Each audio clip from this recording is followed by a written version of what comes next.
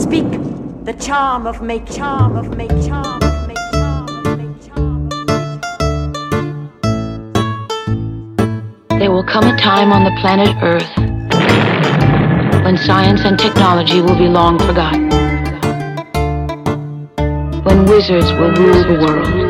This is the Arnemancy Podcast, exploring esotericism, tarot, magic, and the occult. I am Reverend Eric.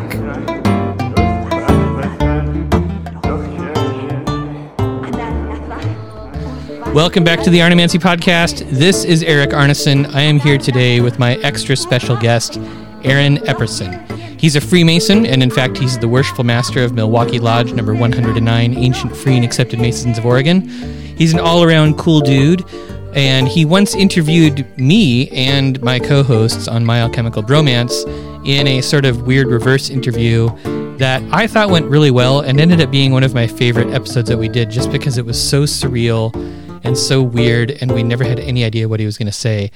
Hi, Aaron. Thanks for being on my podcast.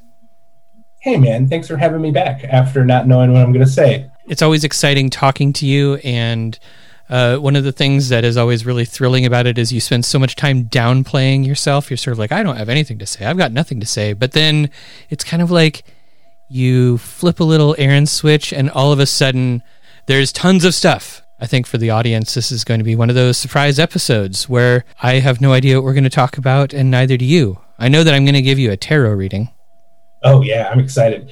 Mostly the reason I wanted to be on here is because we said we were going to get a beer once a long time ago, and then COVID-19 happened, and I haven't been able to hang out with you. This is mostly just a self-serving project for me that everyone gets to listen to at home. You know, it's okay. It's okay. One of the things that I kind of miss about My Alchemical Bromance that I don't think I've done a very good job with on Arnemancy is sort of like the casual nature of it. Like I keep trying to get nerdier and bigger and more intellectual. And sometimes it's just really important to kind of take a step back and remember that like podcasts are supposed to be fun.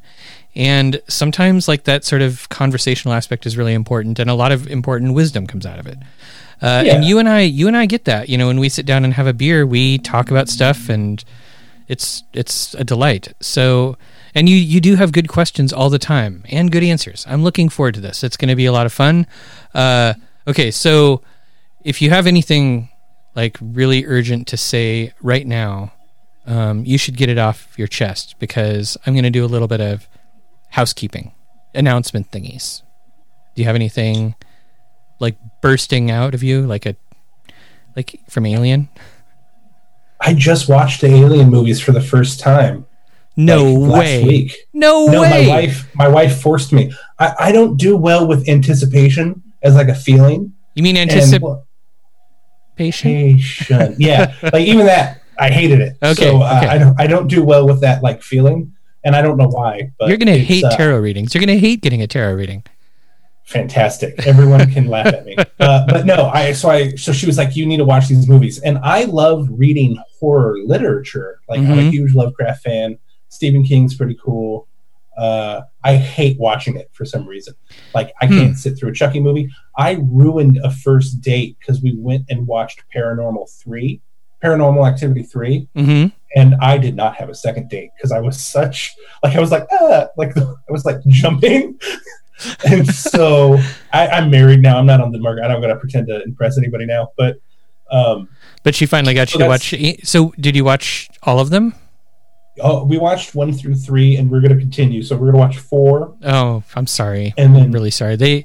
I already know what happens. It's like a real weird like. It just they don't like a recap.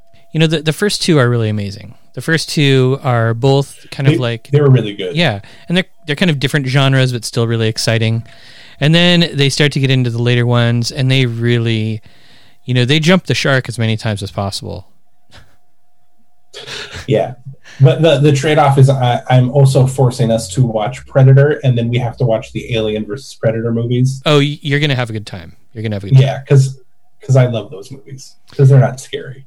I haven't done a very good job. I feel like one of the things that I should be doing with my free time during COVID-19, during the lockdown, is watching like occult movies.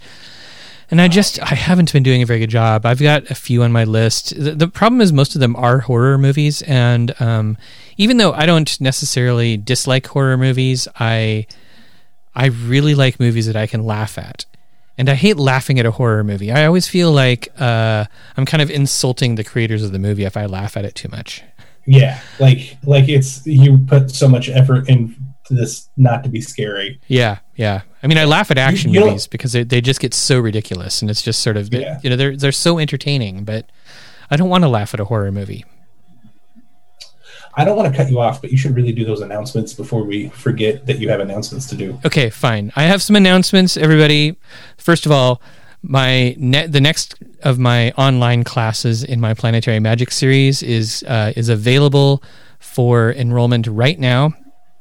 It's called Planetary Petitions, Amulets, and Sigils.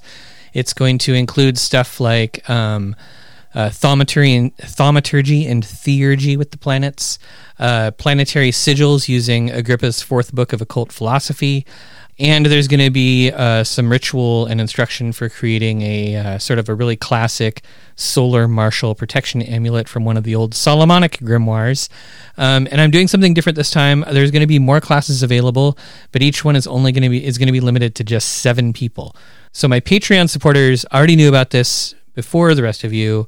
So if you guys want to sign up, you should jump on there quickly. There will be a link in the show notes, or just go to my website. I'm sure it'll be everywhere. And also, all of my previous classes are now available as digital downloads. That includes Introduction to Sigils and the first 2 Planetary Magic classes.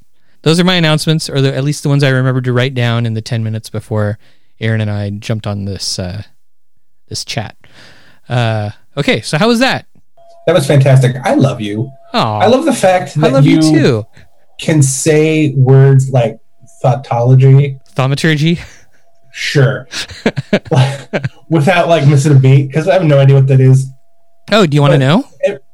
Yeah, but I don't want to ruin your class. So everyone should it's sign up for the class. It's not ruining the class. In fact, it's kind of, so thaumaturgy and theurgy are kind of like 2 sides of the same coin. And it's a coin. It's like also known as specie. It's like a metal piece of currency. I'm vaguely aware. You exchange it for goods and services. Okay. I'm vaguely aware. Yeah, like that. So in magic, in occult practices, you basically have kind of like 2 different paths that you're trying to do. One of them is kind of like the path of enlightenment, right? Where you're trying to sort of like elevate your soul, purify yourself, speak to God and sort of like ascend into like the upper realms and become all mystical and holy and stuff. Mm-hmm. And the other path is the one where you're kind of like, I'm going to, cast spells to like get money and chicks and be wealthy and successful, et cetera, et cetera, et cetera. So the one that is doing sort of like earthly things where you're getting the money for nothing and the chicks for free sort of thing, that's thaumaturgy. The other one where you're trying to sort of like ascend and speak to the gods or whatever, that's theurgy. Oh. So they're just sort of like 2 sides of the same coin. And way back in the old days, there were these 2 really smart dudes who were way too smart for their own good, named Iamblichus and Porphyry, I believe those are the 2. And they were kind of always in a fight over which one of these were like suitable uses for their philosophical wisdom. Like, can we do thaumaturgy? Can we do theurgy? Is one of them better than the other? Do they both lead us to the same place? Like, if you become good at one, will you be good at the other? And they fought about it all the time. And that's super interesting. So it's like the ethics of magic. Like, it is really kind of like the ethics of magic. And there's a lot of depth and confusing argument and stuff that goes into like the difference between the 2 that I've been meaning to. It's very difficult to explain. So it's very difficult to explain the arguments of these 2 like old Greek dudes. So yeah, because they're old Greek dudes. Yeah, and they were both like way too smart and probably had taken tons of drugs, and they'd both sort of like looked into the face of God and then came back and were like, "Hey, look at me! I'm like amazing, and I glow in the dark, and I'm going to tell you my philosophy now." So they're hard to understand. Yeah. But at the same time, Sorry, I'm keep talking over you. You're the No. guest. Yeah. You know what? Talk over me all you want. It's your show. Oh, that's all right. Okay. I guess kick me out, whatever you need. yeah. So I guess like the thing about him is like both of those guys were so influential, and so they left such an impact and a mark on the world that their weird little argument is still echoing, through the what halls of wizards, the mouths of basement dwelling occultists to this day, 2,000 years later. I feel like Halls of Wizards needs to be your book title when you finally publish a book. But I'm going to make the cover so that it looks sort of like a pack of like Hall's throat lozenges. Oh, or the hallway Scooby-Doo and the gang run through back and forth a lot. Oh yeah. Oh Yeah. man. Yeah. Yeah. I just before COVID-19 hit, I binge watched a Scooby-Doo series that was fairly new. That was really good. It was like 2 or 3 seasons, and it was like this big, long, weird story arc that ended up getting into like weird supernatural shit near the end with like reality warping demons and all this sorts of shit. The Anunnaki. That's fantastic. It was so good. I can't remember the name of it right now, but I'll send it to you because I don't know how many more weeks of this do we have, do you think? I think Oregon officially has no cutoff point. Great. It is just a whenever I tell you to stop point. God. Buckle up. Yeah. I'm buckled. I've been wearing pajamas for weeks. I just bought more shorts, like athletic shorts, the big comfortable kind, because I only have one pair. Because before this, yeah, you don't need more than one pair. Yeah, but now I got go out once a day, let the dog out. Twice a day, I let him out twice a day. He doesn't need more than that. Oh yeah, I forgot about your dog. I love my dog. Anyway, would you like a tarot reading? I would love a tarot reading. And just to prep everybody, the reason I want to do this is I've never had a tarot reading. You've never had a tarot reading? I've never had a tarot reading, and I live in Portland, Oregon. How do you do that? How do you live in Portland, Oregon and never have a tarot reading? I don't know. And it was concerning enough where I thought that I've never had one. And it was when I did interviewed you on your podcast, I thought man, it would be really good to podcast my first tarot reading, because two reasons. First, everyone will figure out the terrible human being I am. I'm assuming the reading of I don't even really know how that works yet, so we'll see what happens. And then it's entertaining, so I'm excited. But I think, and this is a legitimate question, because I meant to make the pilgrimage to Wikipedia to read about tarot, and I didn't do that. Okay. I didn't at all. I didn't have time. I'm taking 4 college classes right now, so I had no time. But vaguely what I understand about tarot is that the cards are from the Middle Ages, and they were actual cards that you would play certain forms of card games with. Yeah. Cool. I think that's the theory. That's a theory. Okay. And that reading tarot cards kind of came out of a folk magic tradition, and that's as much as I got. Yeah. So I think that's kind of what we know. So playing cards came first, and tarot kind of evolved out of playing cards. Mm-hmm. And it developed into some sort of fortune telling technique, probably through some kind of folk magic tradition. And so I'm going to be using the Rider-Waite Tarot, which is a deck of cards that dates back to 1909. And so the symbols on these are pretty elaborate and involved compared to sort of the traditional tarot decks that come from before then. So there's a lot of symbols on here that you're going to recognize, since this particular deck has been pretty popularized by popular media, and it's been in movies and TV shows and all that sort of stuff. It's been around for 100 and some years. So so you're going to recognize some of the cards. Can I ask about that? So one thing that's always confused me is why are there so many different decks? Well, there are different decks because people end up interpreting the cards in different ways and wanting to share their interpretation, or they end up having sort of like, it's a really complex symbol set, and everything interlocks and interweaves in very interesting ways.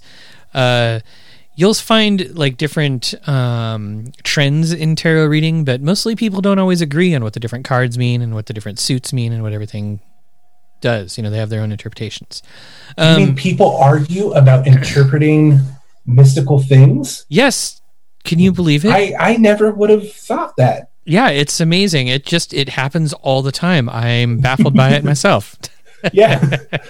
But it's all kumbaya. Yeah. In addition, though, especially probably since the 70s or 80s, tarot sometimes, it's really attached to kind of like fringe political and religious movements, or sometimes like really progressive political and religious movements, and has kind of in some cases taken on almost like the role of like symbols for social progress and things like that. So one of the big trends that's happening now is people are either removing all humans from the cards so they don't depict humans, or depicting the humans as different ethnicities, different genders. Sometimes they strip all the gender descriptors out of the cards altogether, and they're sort of like taking these archetypal ideas that are encoded in the tarot deck and opening them up so that they can be more applicable to other people.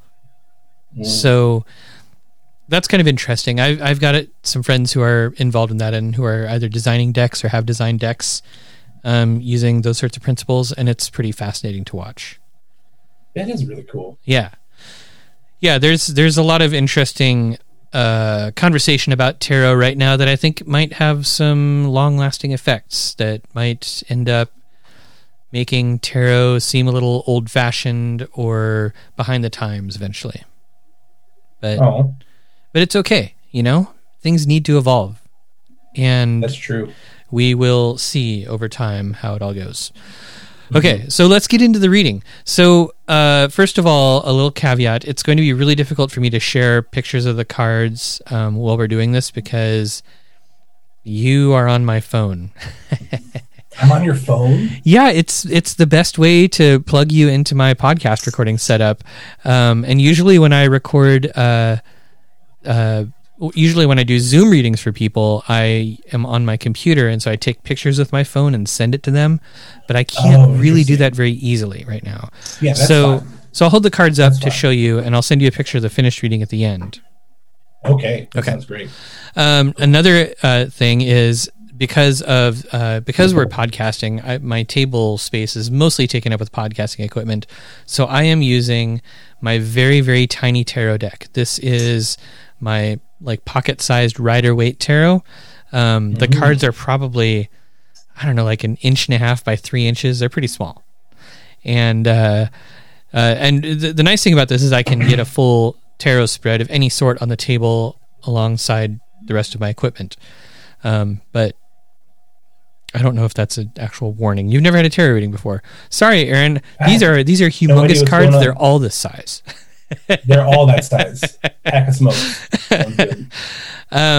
Yeah. So do you have a question that you want to ask the tarot, or are we just going to do a generic tarot reading and see what the cards want to talk about? Can I get lottery numbers? Because that'd be super convenient. I know I can do that. We could try. We could try for lottery numbers. No, I think I'm just... I'm going to say I don't really have any specific questions. Okay. So can we just go in and see what happens? Absolutely. It's the best kind. I don't know if you can hear me shuffling, but it's probably I can. Okay. It's a comfortable noise. It's funny. I often wonder if you got tarot readers and professional poker players in a room, who would win at a shuffling competition? Ooh. Older ladies who play cribbage. Oh, it probably would be the Bridge Club. Yeah, the Bridge Club. Actually, speaking of being a Mason, so I'm also a Shriner, and I know you're not a Shriner, but I found they're in my car because they're in my Fez case.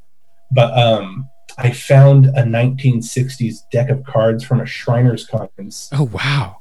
That has all the like different temples on them. Like, and like this, and they're super cool. And I still haven't played a game of poker or anything with them, and I really want to. They're in great condition. Have they been used before? Like oh yeah, definitely. They had like, I think they probably just got used for the conference, and then someone threw them in their desk and died 25 years later, and then it ended up in an antique shop. It's like the story of every Masonic relic everywhere. Yeah. I also found a 1912 copy of the Constitution and Bylaws. Oh, of Oregon? That I bought out of I bought out of a bookstore in Selwood. I just got a PDF of Oregon Grand Lodge's first ever meeting, like in 1850. Oh, it's a scan of it, and it has our first Constitution. So it used to be really easy. It used to be really easy to know what the heck was going on back before we started just multiplying and adding more rules and more rules and more rules. Masons love rules. What's up with that? We love them. I think it's just because what else are you going to argue about? That's true. Hey, what do you know about there's a new Shriner movie coming out? What? Didn't you see this? It was filmed in Portland. Oh, the one Carl did? Yeah, it was. I just saw the video or the screen for it, or like the cover for it, and it's got Carl and Joey Harrison and Sean McCallum on it.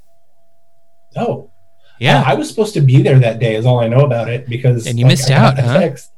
I think Carl's never going to listen to this podcast. Carl's a fantastic person, but this is not his jam. You know, if you badmouth Carl, somebody will tell him about it. He will listen to this episode. If you say Carl's name and you happen to be a Freemason, you will suddenly be a member of the shrine because he will pay your dues. Because that's what happened to me. I was like, "Hey, Carl," and he was like, "Oh, you're a Shriner now. You need to buy a hat." And I was like, "Oh, cool." Anyway, and I think it was so long ago. I think I had like a work thing. I was just like super tired, and I just forgot like the next day to go. And I felt really bad about it because he didn't really tell me what was happening, and then it came out like, "Oh, there's this like movie," and it was the dude who did the Freemason. Yeah, Johnny Royal. Yeah, something like that. Yeah, he's done if anybody's listening to this and they want to learn more about Freemasonry without just listening to us like bullshit about it, he's got 2 movies. One of them is 33 and Beyond, and where he kind of interviews a bunch of contemporary Masons, and he sort of goes around and visits various buildings and lodges, and it's amazing. It's a lot of fun. And then the other one is it called Secrets of the Illuminati? Something like that. He takes a look. I haven't heard of that one. Oh, it's really good. It's really good. So here's the problem. The actual historical Illuminati are kind of a boring topic. So the movie, that one isn't as good as 33 and Beyond because he has to get a little sensational every once in a while just to keep the audience's interest. It's very much sort of a historical documentary. Yeah.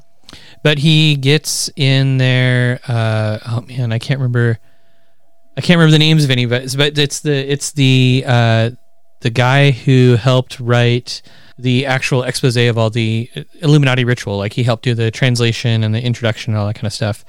Okay, so a while back, probably 8 to 10 years ago, this book came out called The Secret School of Wisdom, the authentic rituals and doctrines of the Illuminati. It was translated by Jeva Singh Anand, may he rest in peace, who was a brother who lived here in Oregon. And then it was edited by Josef Vegas and Reinhard Machner. So Vegas and Machner are both in the Illuminati movie that Johnny Royal made. So it's actually like the scholars, the Masonic scholars who are behind sort of like publishing all of this modern stuff about the Illuminati are the ones who helped make the movie. So it's really authentic. It's really good. And it's definitely worth checking out. But the book will be even better. And I believe since this book has came out, Vegas has also produced or published the collected writings of Adam Weishaupt. Adam Weishaupt was sort of like the brains behind the Illuminati originally. So, Mm-hmm. why were we? Oh yeah. So anyhow, Johnny Royal was the guy who made the Shriner movie, Yeah, I'm gonna look into that. and I think it's coming That out sounds any like minute an now. interesting watch. Yeah, I love The Shrine. Yeah. I'm really interested to see that documentary. The Shrine's really cool. People are probably going to listen to this part. The Shrine's really cool, but like it's a really weird organization if you're not like if you don't know what it is. And so from the outside looking in, it's probably just like crazy, but like the Children's Hospital, right? Yeah, I mean, one of the things that really draws me to Freemasonry, for instance, is all of like the esoteric stuff and the mystical stuff. Yeah. And I don't really get a lot of that feeling out of the Shrine, so I've never become a Shriner. It has none of it. That's true. And I it's see why. it's a fascinating thing to see. I mean, one of the things that I really miss are those giant Shriner lunches that you guys would have like once a month, where every the once ones in I a- started for the yeah. those were so fun. Like every once in a while, there would be someplace that I could get to, like in the TriMet would reach, Yeah. and I could take time out of my day. And they were just a blast. Like it's really mainly just a bunch of friends having lunch. A huge group of friends Yeah, having that's why lunch. And everybody's wearing a really entertaining hat. So I started the Fez lunch, Mhm. and the reason I started the Fez lunch was because when I joined. So for everybody, I keep forgetting people are listening to this. So Freemasonry, if you've listened to this podcast long enough, you probably know Mhm. there's Freemasonry, which is Blue Lodge Freemasonry, which is the square and compass and all that kind of stuff. And then you can join what are called appendant bodies, Mhm. which are kind of like bonus groups, right? Right. And so, and there's a ton of them. So the big three are the Shrine, which is famous for the running and starting the children's hospitals. And then there's the Scottish Rite, which is probably pretty famous among occult people, I assume. Oh yeah. And then Yeah. there's the York Rite, which is like the York Rite, Yeah. whatever. And so, so when I joined the Shrine, like, I had been a Mason for a while, and I became a Mason in California, even though I'm from Oregon. I had lived in California for a long time, and I kind of got ward off from like joining the Shrine because there was like some old dude argument from 1957 that had happened, and then like I was on the brunt end of it, like 40 years later. So I moved up here and I joined the Shrine, and when I joined, it was this perfect moment. I joined, and they're like, "Hey, we're out of used hats, so if you want a Shrine Fez, you have to buy a new one." And so I paid a stupid amount of money for a bedazzled fez. And if you don't know what a Shrine Fez looks like, you should pause, go safely to a computer, and if you're driving, like don't do it now, but go and then type in Shriner Fez, and they're fantastic. They are giant Doctor Who fezzes that are bedazzled. They make Like Doctor bedazzled Who's like that. Doctor Who's fez look like a thimble.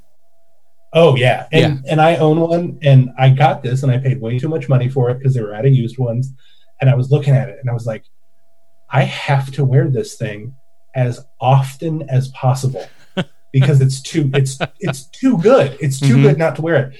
And some guy was like sitting there, and he's older, nice guy, and he's saying, man, the Shrine's like the best kept secret. Like nobody knows who we are. And it clicked off in the back of my head. It was like, we have giant bedazzled hats. Like they're huge. What if we just wore them?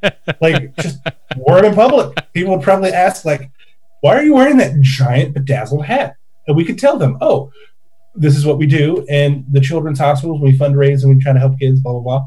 And then people would go, oh, that's cool. And then people would know. And that's the origins of the Fez lunch. And it is really fun. It's I'm sad that they can't happen right now, but we'll start them up again when this is all over. Well, I hope that you do one up near me so that I can go to it. Definitely. Because we even should though do my tarot reading. Oh, sorry. Oh yeah, we will do that. Okay, we're doing that now. Okay. We're really good at tangenting, and I feel like I don't want to like anger people with our tangents. We aren't going to anger people. People are going to either enjoy this or they will stop listening. Like that's the secret of a podcast, right? Like and we don't necessarily get to know. It's fine. It's like a mystery. It is like a mystery. Yeah. Okay, so a tarot reading. So here's what we're going to do. We're going to... I've been shuffling a little bit. I shuffled these cards before you got on the call. These extra tiny totally normal sized tarot cards are actually remarkably difficult to shuffle. But I'll do one more just to get it all centered out. And we're going to do a general tarot reading. We're just going to do it. We're going to see what the cards want to talk about. Okay. Is there like a standard number of cards in a tarot deck, or does it depend on the deck? Oh, see, now there's a really good question. It's your standard tarot deck will have 78. Holy shit! Did I just forget that? 78 cards. It's 13 times 4, 14 times 4 plus 22. Yeah, 78. That sounds good. Yeah. You're going to get so many emails if you're wrong. I know. It's going to be great. And some decks have like extra cards or bonus cards or additional cards in some way. And every tarot deck is sort of laid out in the same way. It'll have 4 suits, and each suit will have ace through 10, and then it'll have 4 court cards or face cards. So like your typical playing card deck has like Jack, Queen, King. In a tarot deck, you usually have Page, Knight, Queen, King. So you have 4 cards. Oh. Okay. And then you have 22 trump cards, or greater arcana, which are numbered typically from 0 to 21, with the 0 being the Fool and 21 being the World. And every single suit sort of tells a story. Every single set of numbers tells a story. There's a lot of like sort of stories being told across the deck, but the biggest one is the Fool's Journey, which is how the Fool card, number 0, travels through all of the major arcana, and they're supposed to kind of represent kind of like the microcosm of events in your life, but also the macrocosm of your life as a whole. Oh, interesting. Okay. Yeah. So, and hopefully we'll see some of that. In terms of like the number of cards that you typically have in a reading, it'll vary a lot. You can have as few as 1, and as many as like 16 to 20. It really depends on what people are doing. Okay. So what I'm going to do is I'm going to use my Radiant spread, which for those of you following along at home, if you have a copy of the collection of card spreads edited by Coleman Stevenson of the Dark Exact, which you can buy on my website, then you can follow along pretty easily. Otherwise, there will be a picture of the tarot reading in the show notes. Unless it's really terrifying, then only Aaron gets to see the picture. Oh, that's fun. What if the universe is like, you're super boring, none of this is interesting, and it's just they lay out in literal order they were made, and it's just like, whatever. If that happens, that's actually really interesting. Okay, are you ready? Yeah, so ready. Okay, here we go. Oh wait, hold on. We need like a sound effect. How about...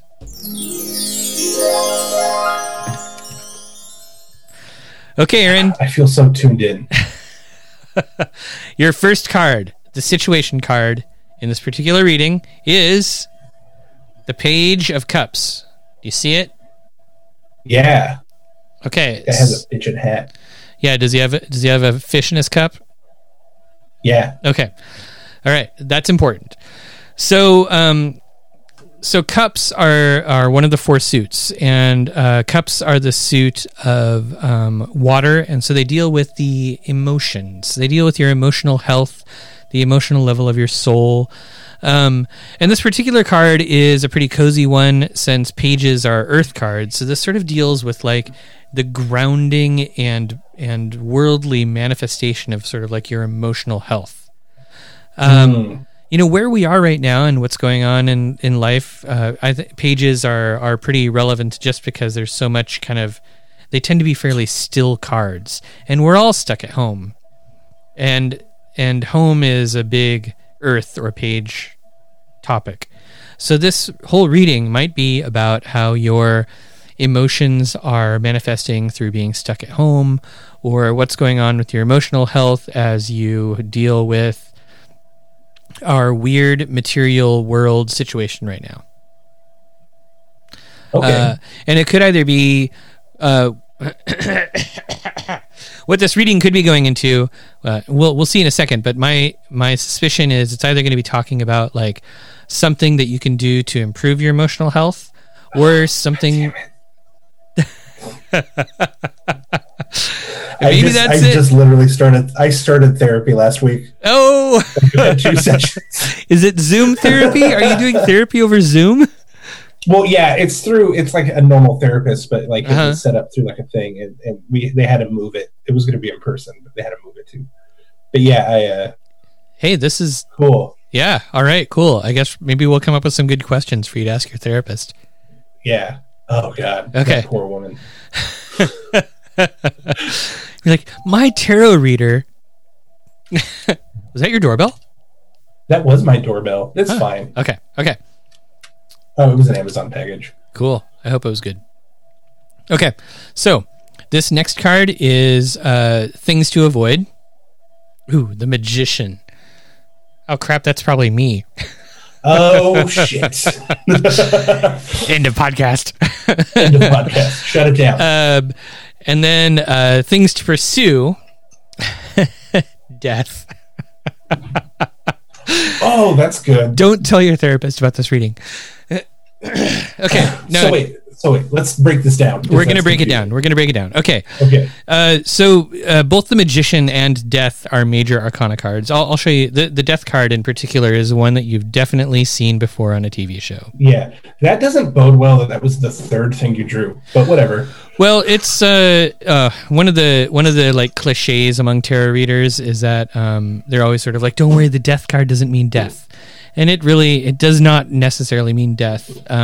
The Death card is about inevitable transformation, which is why death is is a symbol of that, right? Like, death affects everybody. And on the card, which is really hard to see since it's really small, you've got Death in his black shiny armor with his big flag with the big rose on it, and he's just sort of marching along and killing everybody, and he's killing kings and popes and peasants. So death is just death affects everybody, and it's sort of a symbol of the translation that everybody has to go through. But at the same time, like in the background, if you can see way in the background, there's like the 2 towers with the sun rising between them. Yeah. So that's a symbol that that's a symbol of sort of like hold on, I'm getting out. So the sun rising between the 2 towers is sort of a symbol that, like, the sun will rise again. Like, the death isn't the end. Death is just the beginning, which is something that we as Masons kind of embrace pretty well. Yeah, I think that's a thing I vibe with. Yeah. And as a card to pursue, it's really just sort of a thing that's saying, like, your emotional health, or sort of like the blossoming and grounding of your emotions, is going to come through the acceptance of change and transformation. And also just sort of realizing that, like, change is inevitable. Yeah, I don't like how accurate this is to my therapy session, but keep going. Well, I think it's going to get a little confusing here in a second. Okay, that's good. Because let's go talk about the Magician card. I'll show you this card. It doesn't have as much relevant symbolism, but so in the Magician card, you have this guy he's got one arm in the sky and one arm sort of pointing down. Every single suit is represented in this card, so you've got wands and cups and all the sorts of stuff. The swords and pentacles are all there. Mm-hmm. The Magician card is number 1 in the Major Arcana, and it represents starting out in a new journey where you're comfortable and ready to take on the world. As a card to avoid, it's almost sort of saying, like, the Death card should lead you into unknown places. So you should be heading into places where you're uncomfortable and unwilling necessarily, and maybe even feeling unready and unprepared for facing what's next. Basically, you are not Captain Picard, probably not even Captain Kirk. You're like Captain Pike. You're sort of like, I'm really going where no one has gone before. There's way unknown shit. Didn't he die in Discovery recently? Sorry, death. It's the death card. Okay, fair. Sorry. It's Sorry. really Don't let me nerd on Strict. No, I that was about as nerdy as I could get on it. But it's really sort of so the contrast between the two is both of them do involve transformation and something new happening. The magician card is sort of like where you're super prepared and you're sort of like, I got all my ducks in a row. I've got $1 million in my pocket. I'm going to go do a startup. I've got venture capital and coming out my ass, all that kind of stuff. And this reading right now is saying, like, avoid that. Don't go towards the comfortable. Go towards the uncomfortable. Go towards the uncomfortable. Death is about necessary transformation, and necessary transformation is going to involve things that you're not going to be all super about. It's going to be weird. It's going to get weird. I can do that. All right. I feel like I'm weirdly comfortable with that. Get scared. Good. I feel like if there's one thing that Freemasonry does, it prepares us for death. That in fact it does. Yeah. It's funny. One of the things I don't want to get super political, but there's so many memes on the internet right now. Political. Yeah. And one of the things that just is constantly irritating me is all of these like criticisms of people who are, chomping at the bit to end the lockdown and calling them part of a death cult. Have you seen that? A little bit, yeah. I follow a lot of. I'm a fairly liberal person, so I follow a lot of liberal people on social media, and but every time I see them just sort of like accusing the GOP or conservatives or right wing people of being part of a death cult, I'm just like, you guys don't even know. That's so not an insult. Like what are you even talking about? Yeah, because they're not really like getting the like thought of which they're not getting like the context of like what they're actually saying. They're just saying something because it sounds provocative. It does, yeah. They have absolutely no idea of the context. It's okay. Anyhow, on to the tarot reading. We're gonna do a few more cards. Okay. So, do you have any questions so far? No. Okay. I feel good. Okay, me too. Okay, so these next two cards are going to be your obstacles and the tools that you have to overcome them. Okay, obstacles plus the tools. Yes, so here's the obstacle card. Are you ready? Yep. The Lovers. Okay, if you're looking at this card, it's got a lot of naked people. Don't get distracted by them. Look at those trees. That's fine. It's cool. See, you've got like the dead tree and the living tree. Uh-huh. And right behind them, there's that giant angel sort of coming up over them and stuff. Mm-hmm. Okay.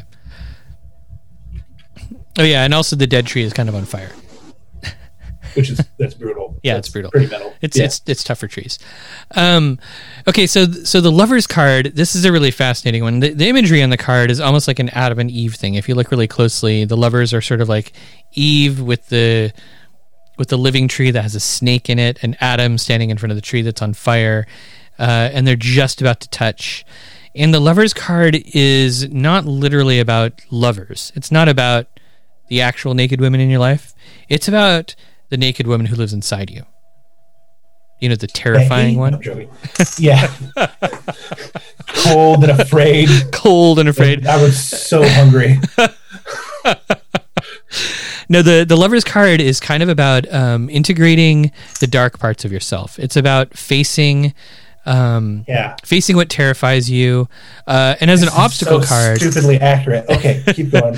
So as an obstacle card, it's really about that process. It's a tough process to get through, and it's an important one. So I'm not gonna harp on about the Lover's card very much more, but I do want to point out that harp as much as we want. Okay. We've drawn 4 cards so far, and 3 of them have been major arcana.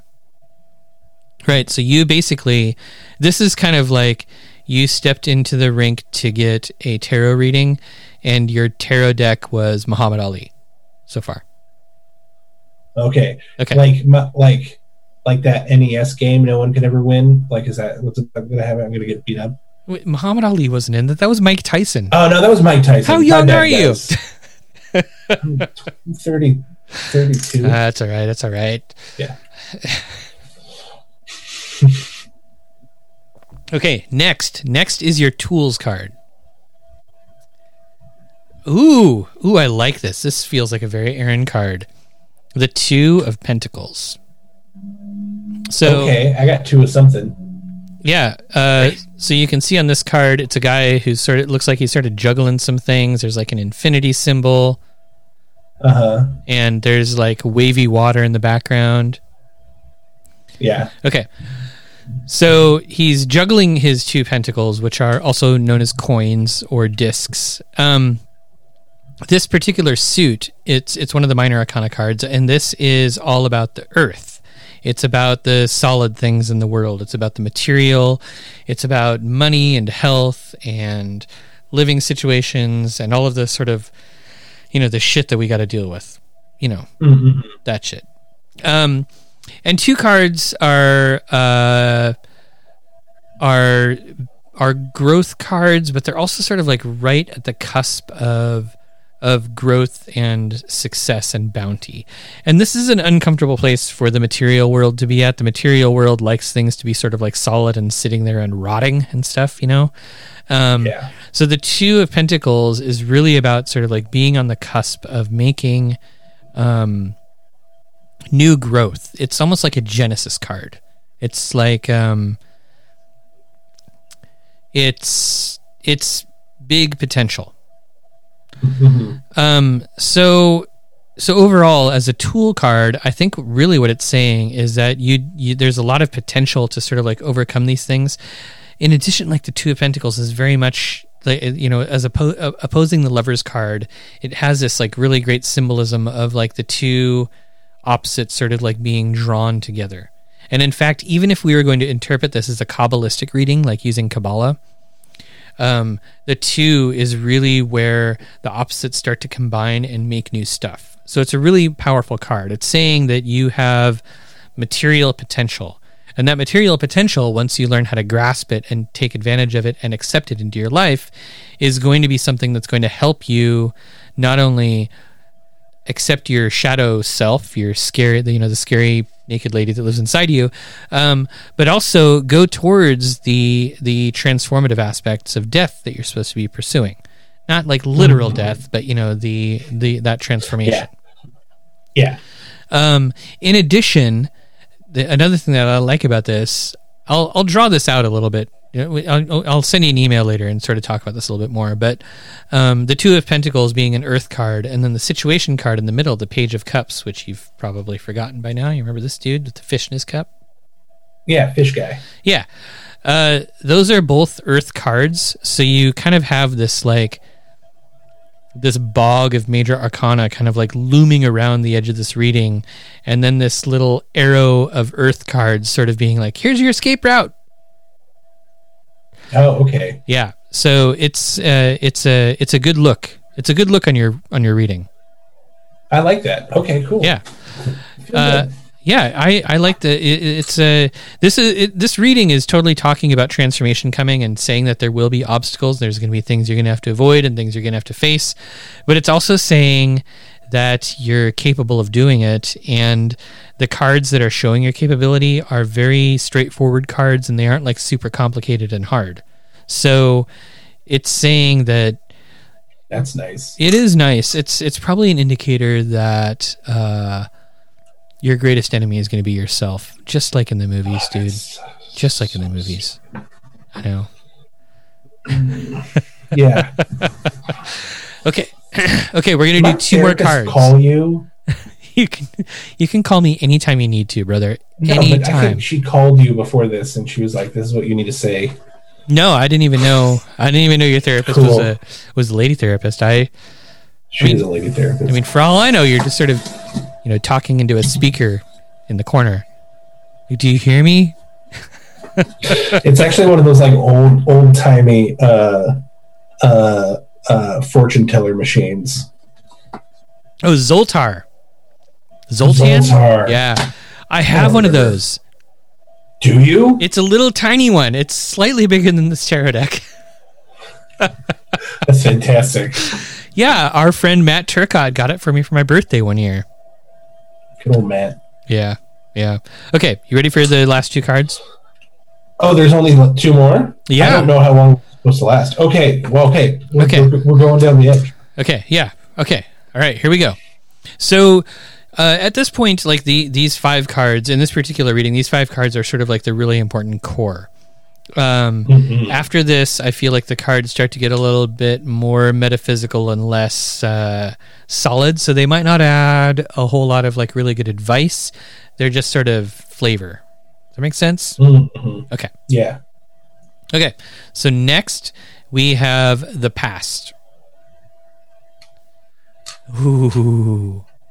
The Hermit. Yeah. Okay. What's that mean? Well, mostly it means that you spent a lot of time alone, dressed in a bathrobe with a flashlight. It was like one time, and it was like a week in Mexico, and like I just need that time to be over. Yeah. No, okay. But like, what does it actually mean? Okay. Well, first of all, it's another major arcana. We've drawn another major arcana card for you, which is really heavy in this particular reading. The Hermit is a card about solitude and loneliness in some ways. And so remember, this is a past card. So this is a card that might be something that contributed to some of the stuff that you're working through now. It's probably a card about feeling alone more than being alone. And it's also... This is super stupid. Okay, keep going. Well, there's a really important aspect to this card, which is that the Hermit card... It's stupid because I'm uncomfortable is why it's stupid. Okay. Well, I'm sorry. I won't say a whole lot more about it. I know that it's an uncomfortable you can't. card. Keep going. I can be uncomfortable. Okay. We just said I needed to be, so... Okay, fine. You know what? You're uncomfortable. Deal with it. Thank you. Okay, you know what? I would be a horrible therapist. I'm very sorry. I shouldn't have been that harsh with you. But another really important aspect of the Hermit card is that there's a seeking to it. Part of the Hermit, if you look at him again here, I'm holding the card up for you. You can see that he's got a lantern.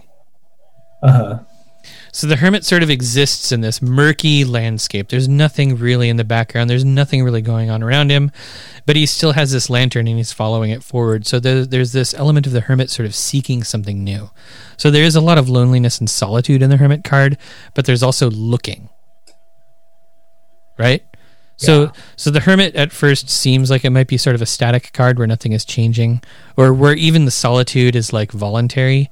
But what it's really showing is that the Hermit is on his way somewhere, almost like a pilgrim.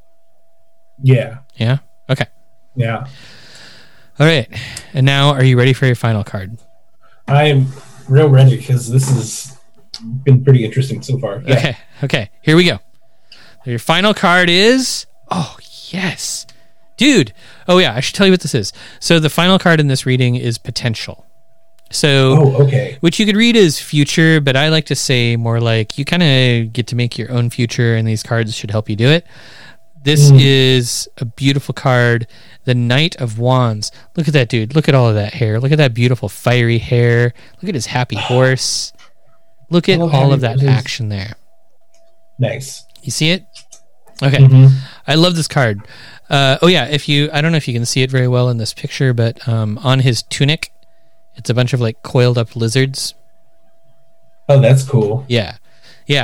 So this is a huge dynamic card that represents fast moving change and possibility and dynamism. Is dynamism a word? I feel like dynamism was a word like back in the 50s. But this is it's a big card. Wands are sort of like the top level of the minor arcana, and they deal with the element of fire. And fire is the element of spirit. It's the element that represents sort of like that place where your soul brushes up against the divine spark, where the thing that inspires you and builds you and encourages you to be like the ideal of who you could possibly be, like can enter into your being. Yeah. Okay. So as a potential, is this too much pressure? No, it's just stupid accurate. Okay, keep going. Are you glad now that you volunteered to be my... No. because now we're gonna like unpack it, and everyone's gonna be like, "Oh, well, obviously." Oh, we're not even gonna have time to unpack it. We're getting close to. Is there a time limit on this? Well, there's not a time limit, but I mean, it's so arbitrary. Let's just keep going. Okay, well, you know what? We'll record bonus content then. Okay, we can record bonus content.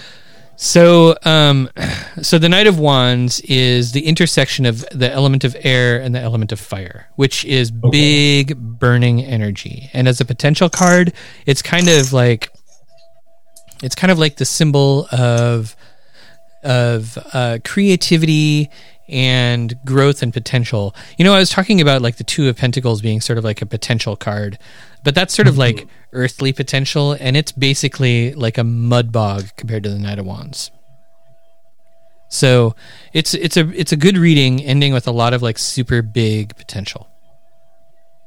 That makes me feel good. Yeah, I think it's a pretty solid reading. You've got a lot of heaviness in there with all of those major arcana. And I'm really looking forward to sharing this picture with you. So, I'm excited about it. Yeah. It feels, what's the right word? Precedent? It feels very timely. Let's go timely. This is kind of one of those moments where like you kind of feel like, oh yeah, I'll just like talk to Eric and we'll like hang out and do a podcast. And then it was like something that should have happened. You know what I mean? Yeah, I do know what it means. I mean, I guess a lot of the stuff, it feels like we were sort of touching on some things that were super personal for you, so maybe we shouldn't unpack it a whole lot. Oh, you know what that bonus content is? I'm an oversharer, so if you want some bonus content. I got some stuff to work out, and I would rather do that in front of everybody because then I don't that's not how this works. Let me give you a summary of the whole reading first. Okay. All right. So first of all, so when I give a summary of a tarot reading, there's a few things that I would normally do. So usually you look at the cards, and if you've got a good number of cards in the reading, then you can sort of group them by suit, and you can group them by different numbers and things. So here we have no suits are repeated, but you do have 4 major arcana, and I've talked about that already a couple times. They are sort of overpowering the reading. In terms of numbers, you do not have any repeating numbers. You've got a 1, a 9, a 6, a page, a 2, a 13, and a knight. So none of the numbers are getting repeated very much. The themes tend to be, well, you've got the Magician and Death have some really similar themes. The Knight and the 2 have some similar themes. The 2 and the Lovers have a similar theme also. So nothing there really stands out. The thing that really stands out to me, which hopefully will be really obvious when I show you this picture later, is that the minor arcana are sort of doing like this little Mario jump out of the quagmire of major arcana. So it's almost like there are these heavy issues that are kind of bogging you down, some of which you definitely need to deal with, and some of which are definitely sort of standing in your way. But also, like, I get this really big feeling, especially with that 2 of Pentacles, like your Tools card, that it's kind of like the lightness of your character and the ability of your being to sort of like feel like joy and potential that is going to be your big help. Okay. And, you know, this is something that I also know about you just from being around you for so many years. Like, thanks, buddy. You have a really beautifully sardonic sense of humor that I super appreciate, because so do I. But also I know that, like, it's one of those senses of humor where you can see that there's a lot of like feeling and humanity under it, right? And that's sort of the thing that is going to be in that 2 of Pentacles. Yeah. You're making me blush. Well, you know, I can't even tell. All the colors washed out. It's Zoom. It's not the best video. It's Zoom. Yeah. You still look pasty and white to me, brother.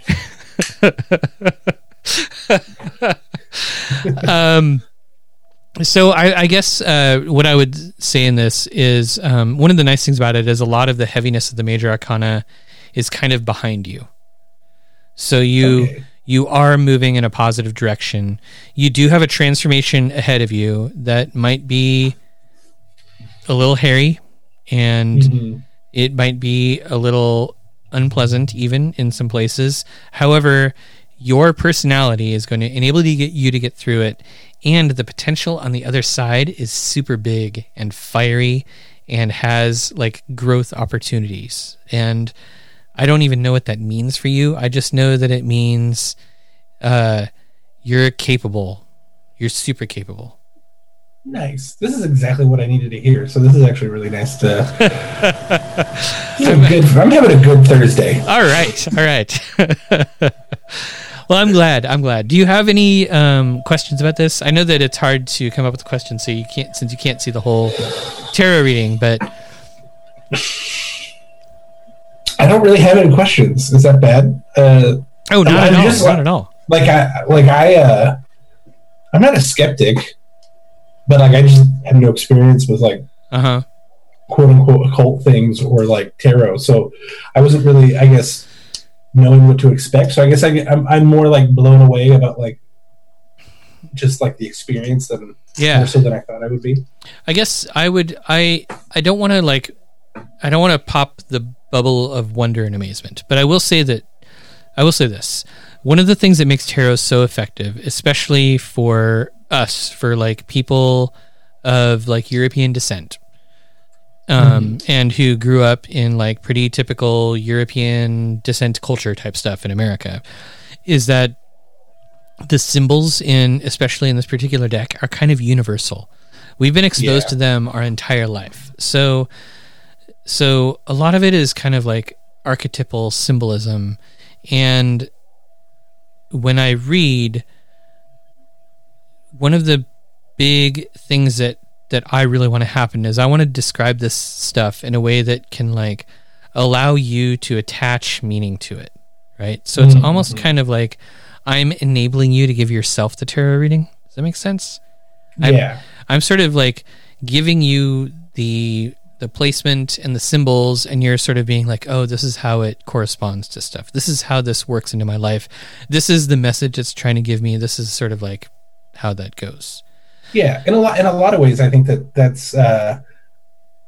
I hope it's okay to talk about this, but just like, you know, masonry in general, I think is one of the things I found so positive about my experience. I think our lodges are fundamentally different in their interests, I think, but like the universality of masonry, you know, like those rituals, like a lot of them, I think, kind of do the same thing that you're talking about here with tarot, just in a much different context. Of it kind of allows you to go through an experience and then like attach, okay, this is what this means for me, not necessarily for them. Right. And I think that's really a good way to explain it, because I think that's how things are going to be useful. Because I mean, for me, like that, a lot of that stuff is very helpful just in the moment, because, you know, there's always like what's going to happen. I mean, even outside the COVID thing. So I mean, that's kind of a good way to hear about it. And even that, just like, you know, the universal symbolism, I think people forget how important that is. Yeah. And how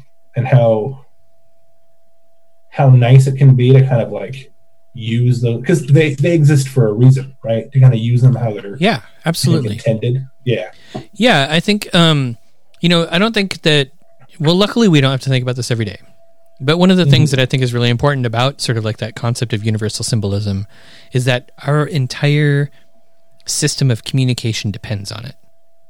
You know, like every word that I speak out loud has so many layers of meaning to you as you hear it. You know, you're a native fluent English speaker, so every word that I say is something that echoes throughout your entire life, all of your memories, all of the things you associate with it. And we don't necessarily always pay attention to the number of symbols in our life that we're constantly being faced with. And all of those things have echoes throughout our entire being.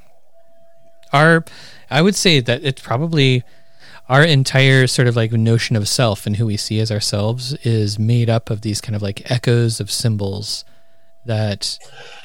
I 100% agree with that. I'm taking, because I don't have a degree, so I'm an older student who's returned to college, and that actually came up in my Spanish class, because my he's a native Spanish speaker, but he grew up here, so he speaks English and Spanish, and like French and German, I think. Nice. But yeah, so he's actually has a degree in linguistics, and he was talking about how language, even everything considered, Spanish and English are pretty close. They are. Just because they grew up really close to each other. So it's way closer than, like, say, English and Japanese. Oh, yeah, yeah. And like, being somebody who only speaks one language, he was trying to convey that has such a huge influence on, like, how you think about things, Mm-hmm. and you don't realize it, because how you think about things kind of always has to fall into the mathematical pattern of the symbols we use to express ourselves. Oh, yeah. Do you know which was kind of mind-blowing. It is pretty mind-blowing. Do you know about have you read 1984? Oh, just recently in my writing class. Yeah, I wrote an article about it. So they get into it in 1984, right? Where they invent Newspeak, and they have this whole way of, like, we're going to restrict the way you think by changing the way you can use language. And so after 1984 was written, this is going to be super simplified, but that eventually led to, like, the development of this hypothesis called the Sapir-Whorf hypothesis, which stated that thought is limited by language. Yeah. Basically, if you can't say something, if you can't express it in a language, then you can't think it. And it's been sort of disproven, but it's still sort of like, we still sort of acknowledge that thought is, like, really heavily influenced by language. So you sometimes have to be very cognizant of the way that your language is affecting the way that you think. That's so good. Yeah. It's weird. That is so good. Weird, isn't it? Yeah. But yeah, I mean, I think a lot of that has to do with, so I guess on this side, we're both kind of the same side of the coin. It's like, I'm a tree-hugging progressive. Like, it's hard to not walk by a tree and give it a big fat hug. Oh yeah, I totally have that feeling. Yeah, and like you, I grew up in a really rural Oregon environment, and so, like, it was kind of a, just kind of surrounded by people who I just didn't understand fundamentally. But, like, the positives of that, because they were fundamentalist. Like, actually, yes. Yeah, I know that experience. We can talk about that, because, like, that last card has everything to do about that specific subject. The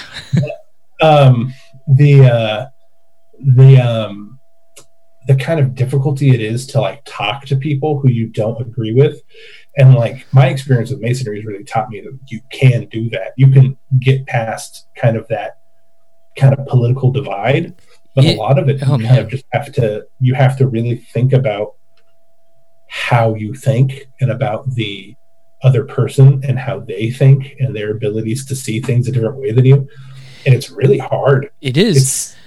Yeah. But that thing about Freemasonry sort of teaching you that skill to, like, talk across divides is like maybe the most amazing thing about it. Especially right now, like, we're dealing with such so we're dealing with, like, hyper partisanship, where people are, like, divided down political lines, but then also we're also dealing with this, like, hyper generationalism, where people are divided down the lines of generations. And so we're constantly coming up with ways to make other people the other, constantly. Like, it's we're being hammered with it all the time. And that's one of the things that I super love about Freemasonry is, so we just passed my 20th anniversary of being initiated. Oh, really? I didn't realize you had been in that long. Yeah, it was on Monday. Congratulations. Thank you. So I was initiated back in my mid-20s, early 20s. And one of the things that I learned really early back then was how to talk to people who were, like, 60 years older than I am. Yeah. Which I don't run into very often anymore. But back then it was something that was just baffling to me. Like, all of a sudden my whole social circle suddenly involved people of every age. And it wasn't just people my age or people, like, a few years on either side. Like, I became super good friends with my coach, who was probably 50 years older than I was. And I'd go over to his house for dinner, and I'd hang out with him all the time. And all of a sudden my world expanded. And then I started, to make friends with people of different religions, people of different philosophies, of different, political views, and it really teaches you how to talk to everybody. It's such an important step. It's so vital to being a better person too. I had a very similar experience. So I had moved because I graduated high school in 2005. Mm-hmm. So the 2008 financial crisis was not good for me. So it was bad for me too.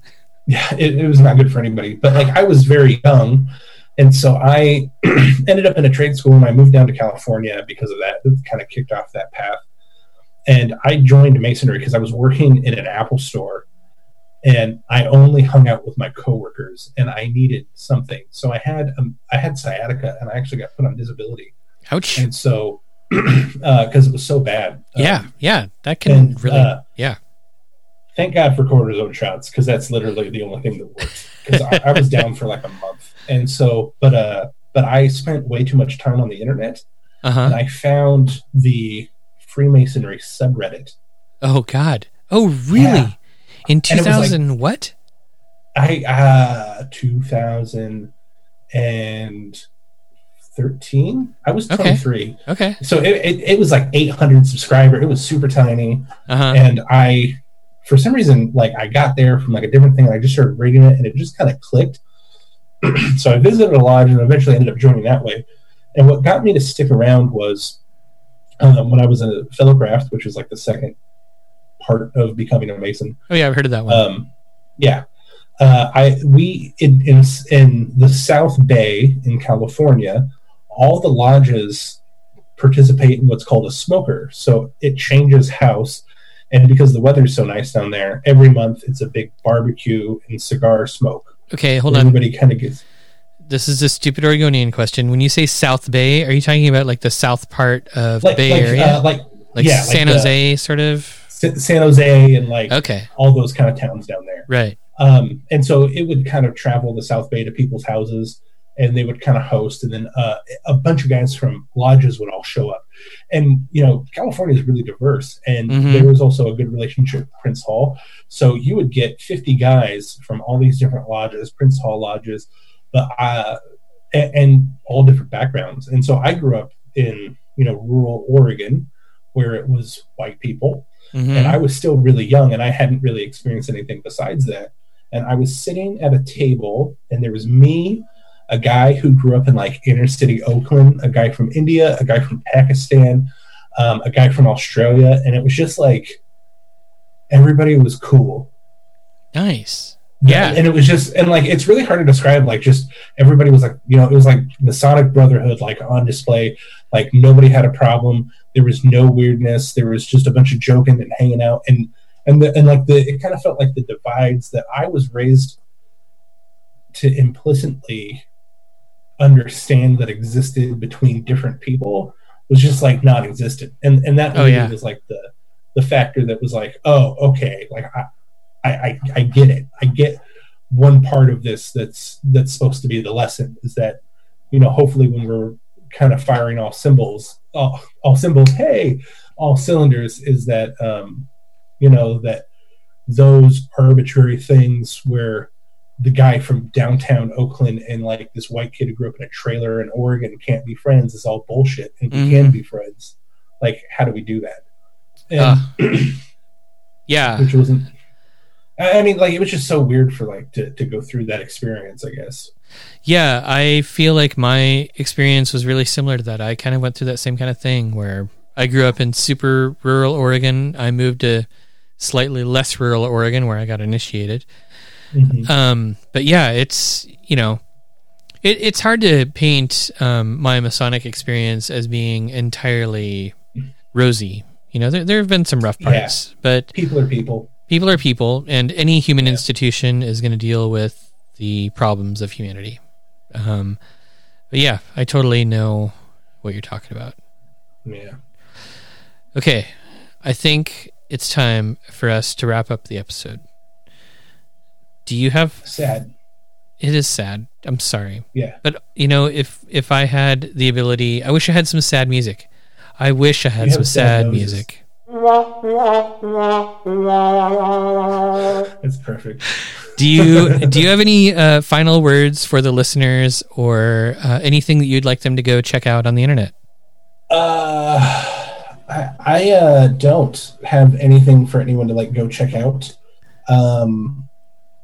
right now. Do you have words of wisdom? Call somebody you haven't talked to in a long time. Yeah. I think that if you're listening to my voice, even if you don't like talking on the phone, I think you should call up that one person you haven't talked to for a while and say hi. Because they have time, especially right now. They're not doing anything. It's COVID shut-in time. And you should. And especially if you have older people in your life, one of the things that being Worshipful Master of the Lodge, this year we have a much older membership, and a lot of older people who don't belong to organizations like ours or any organizations don't get a lot of social contact. And you should call them and say hi, I think, because this is a very isolating time, especially for those kind of vulnerable people. So I guess that's my only request if I'm going to take up space on your podcast and I don't have anything to offer as far as social media presence. I deleted Twitter and Facebook. It's so great. But that's not having nothing to offer. That's actually a brilliant thing to offer. It's kind of the ultimate call to action. You're sort of giving away your presence and being don't look for me. Look for the people in your life who need you, or who needs somebody. Yeah. It's kind of, and get it. Go get those good stories. Because who has awesome stories? Old people. Oh my God, the stories. So good. Jeez. My dad started a story the other day where it was the phrase, "One time I got into a fist fight in a strip club in North Portland." I was like, holy crap. What? Was it the Dancing Bear? Maybe. Or I may not have been there. It closed down. It was the best name. It was the new strip because it was near the airport. Amazing. But he just said that this throwaway line, and I was like, and you can't just say that. And he was like, no, that's it. He moved on, and I was like, dude, you can't just say that and not tell me the story. So go mine some old people for stories because they got them. Grandma has a crazy one time in Tijuana in 1952. She has something. Just gotta go find it. Well, hey, Aaron, worshipful brother Aaron, this has been such a delight. Wonderful. Thanks for being on my podcast. Thanks for having me. Thank you for listening to the Arnemancy podcast. You can find me online at arnemancy.com, where you can schedule a tarot reading or peruse the Arnemancy blog. You can subscribe to this podcast on iTunes, Stitcher, Spotify, or your favorite podcatcher. If you like this podcast, support it for just $1 a month through Patreon at patreon.com/Arnemancy.